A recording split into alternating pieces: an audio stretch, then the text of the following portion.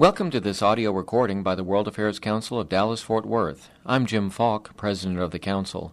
We are a non-profit, nonpartisan organization dedicated to promoting public awareness of global issues and the ways in which they affect the Dallas-Fort Worth region. Become a member today at dfwworld.org and help us connect North Texas with the world. This podcast is made possible through the generous support of Haynes & Boone, LLP. We hope you enjoy it. I appreciate having the opportunity to speak with such a distinguished group tonight. So thank you for having me on a rainy night, and thank you all for coming out. I had an event that was earlier this year, and we had a little thing called an ice storm. There were 350 people scheduled to come, and there were 12 that showed up. However, we got to a very nice little tight group and had a great kind of conversation during the process. So I don't mind if I have 300, or 3,000. It's always a lot of fun. Tonight my topic is about change. And that may sound a little trite, but it's an important thing. I mean, we all heard about it in the last election. In fact, it spawned quite a few bumper stickers, of which I won't repeat because I wouldn't be politically correct. But we've all heard the quotation, change is the only constant, and we'll discuss that in a moment. But I really think that we have to think about change in different ways. We think about how do we embrace change. And believe me, you're going to have to embrace change in the next decade. What we've seen so far is very pedestrian compared to what it is going to be, and that's what I'm going to talk about today. You've got people like Mahatma Gandhi saying, be the change you want to see in this world. My take on that is the best future is the one that you make happen, not the one that you predict will happen. So we've got a lot of people that are talking about change, even the great philosopher Soupy Sales, who says change is inevitable except from a vending machine. So let me tell you what a futurist is and what a futurist does. No, I don't have a crystal ball. Actually, I do, but it's up on the mantle and not in my office. Futurists track trends. It's a scientific endeavor where we look at a tremendous amount of trends, because to see the future, you have to understand the present, and you also have to have the lessons of the past. The problem is that more and more the lessons of the past are not being repeated into the future. The future is not a straight line from the past. It's a curved line. It's a exponentially curved line, because the amount of change that we're going to see in the next 10 years is probably equivalent to the last 20 to 30. And every time you look at the next year, think about that. You have a change compression that is happening. It's happening all the time, and it's going to be continually accelerating. There are people that talk about this. They call it the singularity. They talk about getting change so fast that you can't even think about something is going to be new, and it's already there. Now you say, how could that possibly be the case? Well, we're already starting to get there. We're starting to talk about our computers that are programming our computers. We're talking about robots that are building robots. We're talking about generational life cycles, not of 20 years of we humans, but of 20 minutes. And the ability for the life cycle of learning what's happening, test it out. We take 20 years to grow a child and see if we did well with it.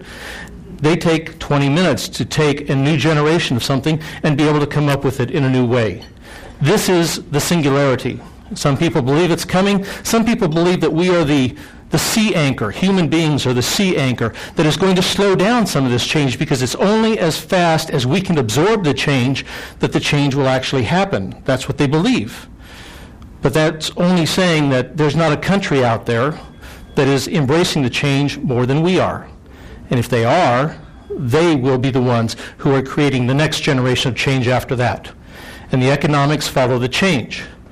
Now, if necessity is the mother of invention, then it's also the father of change.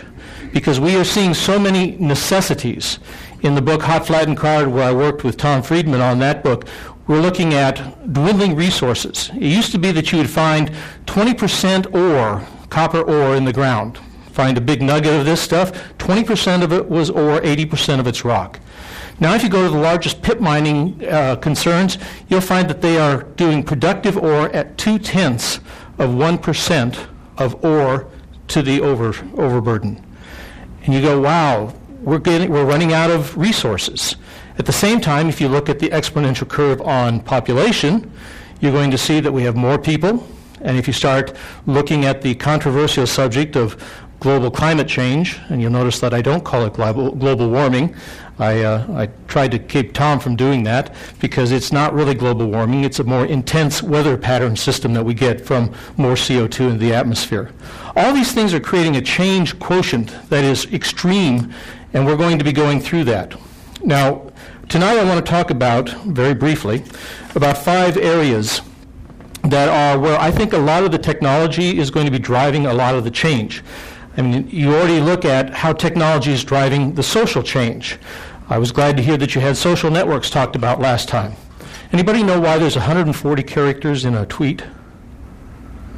Anybody? Well, that's because there's 160 in a text message. And you go, well, why was that? And some point, a German who was working on this said, 160 will do. And he said 160. So a tweet is 140 plus 20 characters that are reserved for identification and routing information, so that's why you have 140 characters. The standards that we live with today are a legacy of the past, and they are also the thing that sometimes constrains us from the past. But today I want to talk about bits, atoms, cells, gears, and watts. Those are the 5 technologies that I believe are going to be making the biggest change. Information technology, you may go, well, how's that going to be the big change? I hope to change your mind if that's what your thought process is tonight. Atoms, we're talking about nanotechnology. I'm going to save that one for last because, quite frankly, if you really want to see the next invention of electricity, or I should say discovery of electricity, if you want to see a fundamental change that is of that order of magnitude, nanotechnology holds the promise of that. Cells, of course, is biotechnology. Gears is robotics. And the watts is where we talk about sustainable technology. Sustainability is something that we still have to get into. So let me get into infotech. Nicholas Carr raised a whole lot of people's dander by talking about IT is dead. He did it in a Harvard Business Review article. He followed it up with a book called The Big Switch, which you might enjoy sometime. But basically he said IT is dead. It doesn't matter anymore. Information technology is gone. Now, what he was actually saying, if you read the article, most people stopped at the title, was, and took umbrage at it, was that IT in the back office is dead. IT in recording the past is passé. It's dead. We can do so much to record the past, but if the future is not a straight line from the past, all it does is archive our history. What we need to do is use information technology to optimize the present and to understand and anticipate the future. Charles was saying something about real-time world, and I said, no, I want to get out of a real-time world and get into a future-time world. Anticipate, not react. I mean, when you start talking about real-time, zero latency is a very big number, very expensive to accommodate. And so the idea is the only thing better than having real time is for me to understand what you're going to want before you tell me you want it. And this is one of the bases for a lot of the changes that are coming on. Google's PR person was asked on the news today, what's the future of search? And she said, well, I'm not exactly sure what the future of search is, but I know it's going to be a lot more personalized. And that's exactly what we're talking about. Anticipate what you want. Anticipate that it's different than what you want and be able to bring that in. Now, if I'm going to work in the plant and the pipeline, in the field and the forest, not in the general ledger and the payroll, I've got to think differently about what IT I use and what I do with IT. And it's interesting because some of the biggest things that are now hitting us are some of the smallest things. My work recently has been in making the future, not just anticipating it, by working with sensing technology. Sensors. Now, we've all experienced sensors. Sensors tell us what the weather's going to be. Sensors are in the world all around us. The sensor in your Wii allows you to play interactive games. The sensor in your airbag stops you from hitting the dash if you hit a fast deacceleration. So what we're talking about now are things that are being built not at a macro scale, not even at a medium scale, but at a micro scale. We're talking about MEMS technology, which is not new. It's been around for quite some time. And we're talking about NEMS technology, nano electromechanical systems. Now, MEMS is building machines on the scale of 1/1,000,000th of a meter. You can't see them, you got to have a microscope. If you want some more information on that, go to Sandia Labs website and take a look at what they've been doing for years.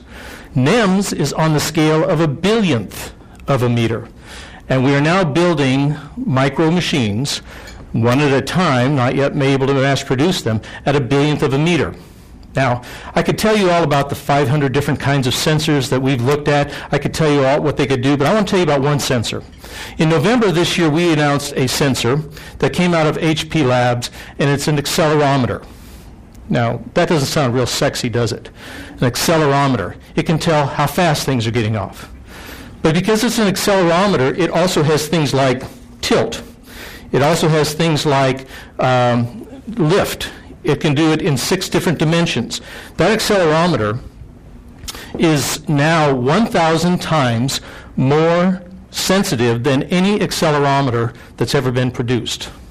1,000 times more sensitive. It'll stand up to 2,000 Gs. That is to say, 2,000 gravities. You can take this thing and hit it with 2,000 gravities. It still functions because MEMS are solid-state devices. It has the able to filter out noise so that we're at something called 10 nanogs per root hertz. And if you know what that is, I'd like to talk with you later because I haven't any idea what that is. It's a measure of noise. But think about this. You could take this little accelerometer and I can put it out there in the street and I can hear me tap my foot in here. We have a demonstration that we do in the labs where we show that. We've got a guy there, and he says, okay, now walk out there. No, keep going, keep going, keep going. And about 800 feet out later, he takes a stick and goes, bonk, and it registers in the lab. That's how sensitive this sensor is. So what are you going to do with it? If it's that sensitive, it'll hear something, bonk, 800 feet away. It can listen to your heart valves. It can understand real time the blood flow in your arteries. Do you have any carotid artery plaque buildup? This thing can actually listen for that. It can listen to, it can actually watch how you walk so that if you are having a neurological problem like Parkinson's, well before you have any of the symptomology, this can say, you're not walking the same way that you used to. Very good for finding early stroke victims. SIDS, sudden infant death syndrome, extremely easy to do that one. Think about the infrastructure of America. Infrastructure of America is crumbling. 76,000 bridges are in danger of falling apart. We can take one of these little sensors, put it on a bridge, and detect the resonant harmonics of that bridge. So we know how that bridge tunes like a tuning fork when you hit it. And because we know what that tuning fork does when it's working well, we could also tell you that there's a bolt loose on a strut because it's not in the same harmony that it was before.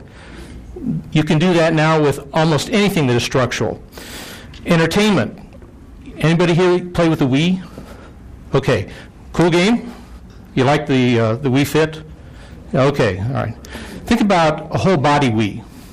Put on a little jacket, it's got all the sensors in it, and all of a sudden you are in the simulation. You don't just have this thing in your hands, you're there, you move, you do everything you want to, and it does that because these things are pennies. That's the whole idea. Trillions of sensors at almost free cost. That's what the SENSE project is about. It's called the Central Nervous System for the Earth.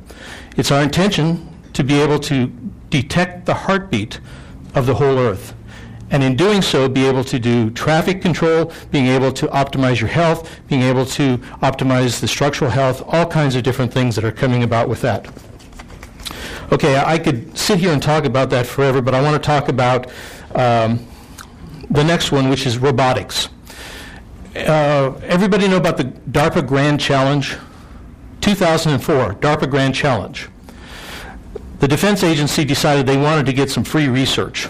So what they did was they put $1 million prize out there for any team that could take and create an autonomously driven vehicle 150 miles.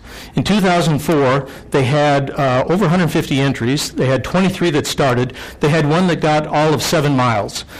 put itself in a ditch, wheels wouldn't stop, and it actually burned up. Great excitement. The next year, 2005, they had 23 entries, and all but one actually went by that 7-mile mark, but the rest of them, 5 of them finished. And they declared that the ability to drive a vehicle in open space is now no longer a challenge. 2 years later, 2007, they did the Urban Challenge.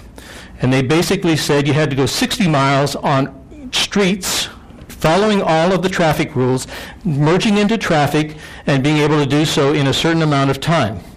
They had 6 entries who made it in the amount of time, and the best one was going about 18 miles an hour. So all of a sudden, you're saying, I can now have autonomously powered vehicles, driven vehicles. Now, the military likes that because water supply convoys in the Desert War are probably one of the easiest things to attack, and they have been. But think about this. Anybody listen to Wheels on 570 KLF in the mornings on Saturday? It's an interesting show because if you haven't seen it, the backside of American history is absolutely fantastic. He really researches his history, but he has actually done the calculations to say that if we were able to have autonomously piloted vehicles, we would cut the amount of foreign oil imported in the United States by 50%. Because how many of you get out there and you get going, you have to slam on the brakes, people are either hot rodding, they're idiots, or they're going slower than you, they're dummies. Why is it that that's always the case? But it is that basically, if we can get out there, go the speed limit, have the proper distance, and then ease on and ease off, about 50% of the imported oil could be saved. That's a critical thing. That's using robotics in a new way. Robotics are now coming out in such a way that you're going to start seeing bipedal robots. Those are the ones we always see. But I'm now designing a sensor distribution system that's actually being considered by NASA for the moon, and it's all robotics. And these things have to run by themselves. It's just critical kinds of things. Let me move on to Envirotech. Environmental technology is the last entry that I put onto my 5, and it's interesting because there's a lot of controversy. How many of you believe in the CO2 is creating global climate change? How many of you don't believe? How many of you don't know? That's the rest of you guys. Okay. Well, whether it is or not, we do know that there's a great rise in the CO2, and there is a lot of question as to whether it's actually staving off the next ice age, because we're 11,000 years into a 10,000-year cycle for that, or it is actually going to create all kinds of chaos, and that's what Hot, Flat, and Crowded is about as well. But if you start looking at how do you change it, because we're addicted to hydrocarbon fuels, and if you look at all of the renewable energy, also known as interruptible energy, because when the wind doesn't blow, it doesn't come, then all of a sudden you're going to say, we've really got to do something about this. Now, there's a lot of people that are looking at different technologies. Artificial photosynthesis is one of the more interesting ones. And there's also another one that's now in California, and that is basically learning from the coral reefs to be able to, say, take in the CO2, and they're doing this from a power plant, and produce concrete. Create your own coral reef, which is a flat sheet of concrete. We're now talking about environmental technologies that are going outside of the just put more windmills up, just stop up the cracks. We're saying put this stuff in a system of thinking. I've worked with Masdar, which is a city that they're building south of Dubai and the United Arab Emirates. This whole city of about 50,000 people is going to be one of the most censored, computerized, optimized, and green cities you've ever seen. Go out and look at Masdar, M-A-S-D-A-R, and Google that. And what you're going to see is a city that is built along the Arabic principles, high buildings, narrow ways, and it is going to be actually positive on its green. It will actually reduce greenhouse gases by the way that it works. Fantastic designs all the way through. We've been working on the systems that are going to be in their transportation systems. Tom loved this one, Tom Friedman. It's basically you've got these all-electric vehicles, nothing but electric vehicles allowed in town, and you overcharge the batteries from the sun during the day, and then during the night you discharge from those batteries into your grid, and that's how you power the homes in the evenings. It basically becomes a net zero in greenhouse gases. We've also worked on something that's called Wynyard, which is a data processing facility that we built. And it basically uses no compression. You have to compress air, use cold water in order to chill all these hot servers that we use. In our case, we actually use outside air, high volume, low pressure, and we've been able to create an efficiency that is 10 times better than the next best data center that's out there. Okay, I want to go then to my last one, which is nanotechnology. Again, nanotechnology is something that's on the scale of a billionth of a meter in size. And what you're talking about is something so small that you need a tunneling electronic microscope to actually read it. Now, you've probably already been exposed to nanotechnology. God knows it's been the hot word of the day. Everything has to have nano in it, including your iPod. But you've got to have something that is of that scale before it is truly nano. Now, some of you may be exposed to Dan River slacks. They don't stain. You can go out and skid across the grass. They don't stain. They have a nano sealant called Nanotex, which actually seals the pores such that stains can't grab onto anything. You don't like doing windows, there's nanoglass. It's a coating that you can actually put on glass. It makes the glass surface so smooth that dirt, grime, pollution can't actually grab onto it. We're used to now having nanotechnology in a lot of our things. You just don't know it. But that's homogeneous nanotechnology. That is, we create billions and billions of like-moleculed things. But we're also talking about heterogeneous, unlike molecules. There's a nanocar that was created by Rice University. You could take 20,000 of these and line them side by side on a human hair. Now, the problem is you could only make one because it was a long time to make it. But this thing actually runs. They actually had to do some real scientific research just to prove that the wheels did turn on it. And it has a motor. It actually has a paddle wheel motor that is a set of molecules, dark on one side, light on the other side. You hit it with the light, the dark absorbs the light, the light reflects it, and the thing actually runs across a gold sheet. Very, very efficient. But we're talking about building nano machines now. We've been talking about MEMS. We talk about NEMS, nano electromechanical systems. We actually have several in the labs that we're using for the next generation of sensors, which would be chemical sensors. And the ability for us to actually safeguard all of our food supply from things like E. coli, or that we can actually make sure that all of the food that we have is properly cooked and things like that. But what you're talking about here are nanites. You're talking about the ability to take, if you choose to, 10 billion of these little machines, ingest them into your body, and each one of them goes and looks over a cell. One nanite, one cell. Watches over your body, makes sure that you are not going into aging. Aging, by the way, is something that's caused by the telomere, which is the tail of the DNA, growing short enough that the cell doesn't replicate anymore. And there's a tool that's called telomerase, which actually restores the telomere, being able to take an old cell and make it young again. And in doing so, you have to have a delivery system. And that's where you start taking the nanites, and they deliver the telomerase into the telomere. Now, is that far-fetched? Absolutely. Now we're getting into maybe science fiction, but the basis for doing this is basic science. The application is where we're going to be having a question about whether we can do it and how soon. And by the way, how many of you want 10 billion nanites in your system? Okay, not sure. The challenge of technology is not going to be whether it's here. The challenge of technology is not going to be whether it creates change. The challenge of technology is what change we allow it to create. We can take the technology which is amoral, and we can use it for immoral purposes, or we can use it for moral purposes. The big challenge to scientists is not science. It is philosophy. It is society. It is doing the right things by the technology that we have. So I'll leave you with that thought. 5 technologies. We have the infotech, biotech, nanotech, robotics, and envirotech. They're going to be here. What are you going to do about it? And by the way, some great investments out there. So thank you very much for your time tonight. Thank you very much, Rick. What we're going to do tonight is a little bit different since this is more of a member social. Jeff will be delighted to take your questions. I think you may just walk around and go on to enjoy Exxon's bar and all the food that's here, and we'll just have an informal conversation. The valet is a little backed up, I understand, so the bar is open till, about another hour. So enjoy being a member of the World Affairs Council. And Thank you, Jim. Jeff, I know you're going to take some questions, but I want you to be as well dressed as I am. Oh, very nice. Official World Affairs Council necktie. Looks There like you it's go. about time I had one. That's right. Good. Questions?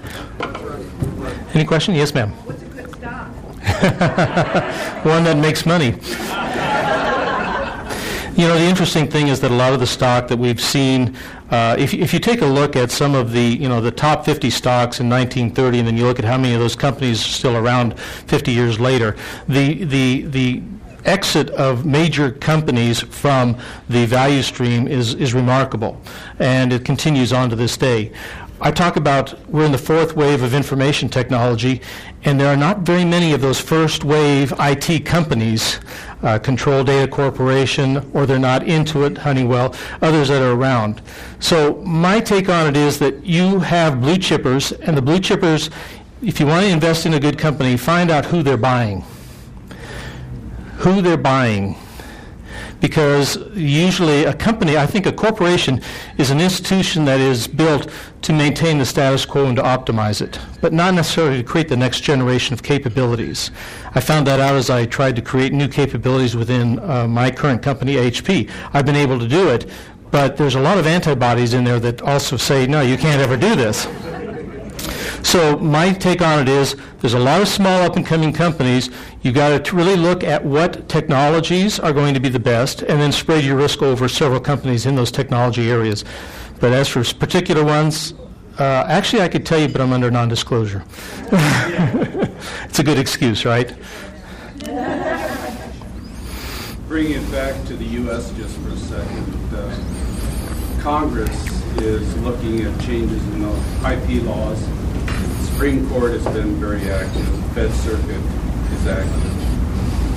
How's that going to play out as far as the U.S., the intellectual property rights that we have? Do you feel good about what's happening? Or are you getting concerned? Well, I'm concerned. I'm concerned on a couple of fronts that the way that we have been doing things in the past is that we've used IP almost to stop progress at times, as opposed to create progress.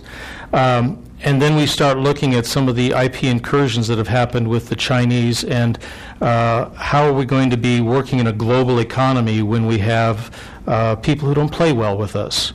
The company that we're going to be announcing on February 10th, this new relationship, we have a very big concern about a third party we'll be bringing in who is Chinese, because the technology that we're using is extremely good. I'm concerned about a couple of things about the United States. First of all, is the generation of IP. We have been falling behind. If The World is Flat is still a very good contemporary book on that, we still have an education gap, an aptitude gap, and all of that. The education gap is what really concerns me. The amount of IP that we create today is not sustainable on the world stage. So I'm not sure how relevant the question of IP is when we are going to start seeing a tremendous amount of IP coming from the east to the west, not from the west to the east. I've had a lot of people that have disagreed with me on that. But if you look at the number of engineers that are graduated, I'm not so worried about India's engineers, but I am worried about China's engineers, because they're being engineered with entrepreneurial spirit as well, and they're also good at stealing IP. So I would say it's a very complex situation that is got to play out for a while. I'm not necessarily happy with the way that the recent changes have been going, but on the other hand, this is one of those things where the more you get into it, the more you know what you don't know, and there's so many twists and turns on IP that it's going to be interesting times ahead. There's people that are going, if you've got a medication and you are selling it for $80 a pill, and it costs you 80 cents, then you're immoral about not producing that for the rest of the world. So they feel it's moral for them to take that and use it and to get around your immoralities.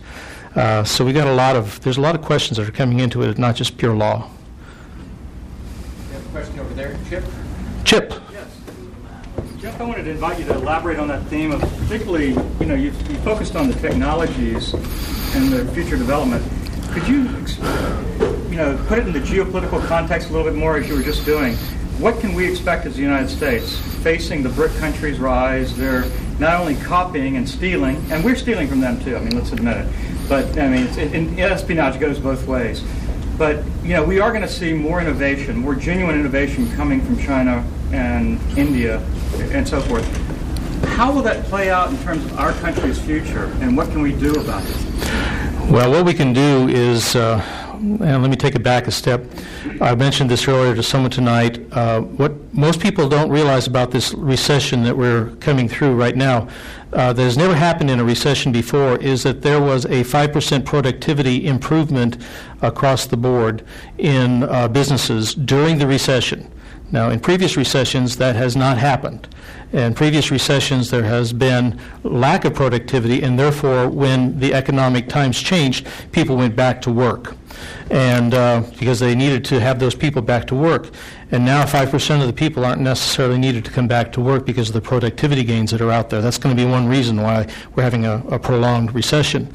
The solution for that is education.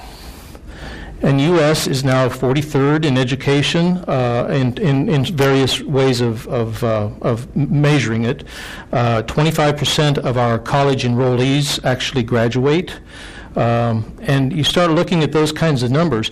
And quite frankly, I sometimes talk about being out of the information economy and into the innovation economy. And an economy is defined by that thing that creates the value upon which most of the economics are based. And if we're looking at change happening so rapidly, it is the people that can introduce the change. Now, we are well ahead of the rest of the world in being able to capitalize on the change, to be able to take that change to market, to be able to institutionalize that change into a viable product. That's innovation, not invention. And so from that perspective, I think we still have several years to run. But I don't like the leading indicators in terms of education, the number of engineers, the number of scientists that we are going to be turning out. I give you a good example of that. I did some robotics judging, and there was this one kid who was absolutely brilliant in robotics. And he was, his team won the competition, and I said, "You've got a great career ahead of you. You're going to Carnegie Mellon. Where are you going to go with this?" And he says, "No, I'm going to be in marketing. It's a lot easier to make money that way." Seriously. You listen to that kind of a story and you go, we got a fundamental gap that we've got to fix. Now, Tom Friedman wrote in The World is Flat that we got an education gap, an aptitude gap, an attitude gap, and all of those things, and I haven't seen a lot of bridging that. I haven't seen a lot of things that say that the fundamentals of the United States are improving that are going to allow us to not fall behind in innovation. I do believe that we are still several years, maybe a decade yet, before we really start seeing the ramifications of this. But they are coming because we're not fixing the fundamentals. We're running a tank that's running quickly low on gas and we're not filling it up. That's where I'm saying is if you're not working on a science, technology, engineering, and mathematics program, if you don't have an association with a STEM initiative, get involved, because quite frankly, that's the only way we get the next generation of economy for the United States. I am concerned, especially since BRIC just passed Western Europe and the United States in their total economic capabilities. So they're coming up fast. And by the way, the only thing that's going to slow them down is we did it on cheap energy. We did it on plentiful energy. We did it on cheap resources and plentiful resources. Those aren't available that much anymore. That will slow things down. I didn't know they passed the U.S. and Western Europe. I just heard that on the radio as I was coming here. How were they defining capacity? It is basically the economies and the buying power of the financials generated in those economies. Now, it's not the combination of Western Europe and the United States. It's surpassed Western Europe. It's surpassed the United States, the European Union. Sir. To follow up on innovation, we're spending a lot of R&D dollars with the universities, but yet I'm not so sure we're getting that return into the market. So are the corporations going to be doing the innovation, or the universities, or is it a combination? It's a combination of government as well as universities as well as business. I talk to a lot of government clients, and they're asking me, what's the next mission of government? It's not necessarily roads, it's not necessarily laws, it's innovation and being able to work with businesses and universities to generate that.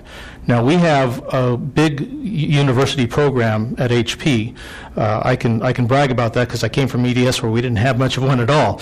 But they basically are seeing that there's a tremendous amount of innovation, and it is how do we direct that? How do we then capitalize on that? How do we create a market outlet for that? So that is the combination there. But the government, in terms of spurring it with tax advantages, with policy, and all of those kinds of incentives, that has to be there too. Otherwise, it's not going to work. So to me, it's a three-cornered stool that has to be there.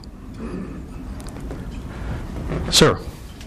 Attended to the thought process that the world is flat, and we've got the science and technology from around the world surpassing the United States. The United States still has something that's very attractive to the rest of the world, otherwise they wouldn't be banging down our borders.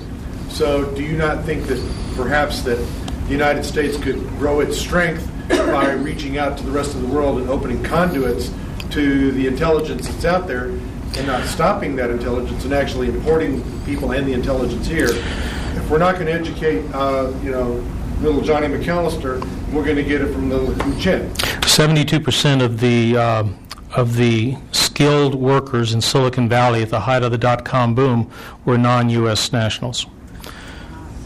And after 9/11, they weren't welcome. They also didn't need to come here to work. The dot-com boom actually spurred the growth of fiber in the ground and under the ocean, and that connected the world, and it basically created the paradigm of not having to work where you live, but you could live where you work.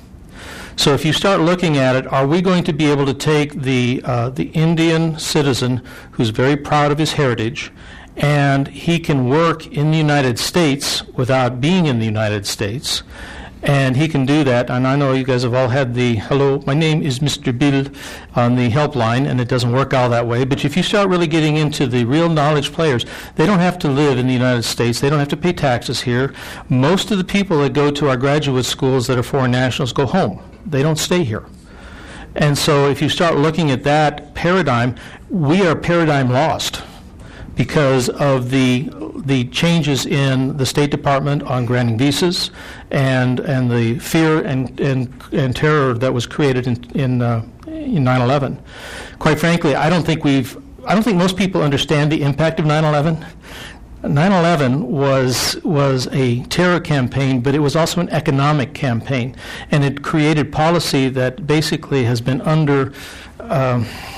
wearing away at the very basis of what the United States was in terms of foreign nationals coming in, attracting the best talent, keeping it, putting it to work here in the States, and then keeping on growing it. That's not happening now. If we want to get back to that, we have to do a lot of policy changes that have to get there, and that's not happening. You got a question in the back here? Sir. A question about a growing trend of what I call medical tourism and educational tourism.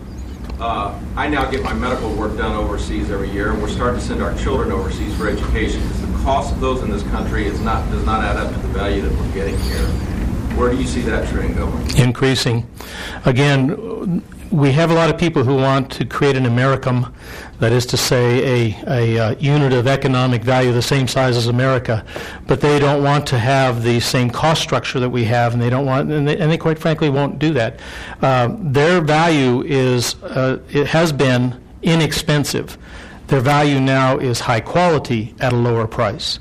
And that's hard to beat, especially when you have, again, a gap in the United States, and I won't even get into the politics of changing the fundamentals of the United States such that we don't have confidence in growing businesses in the United States.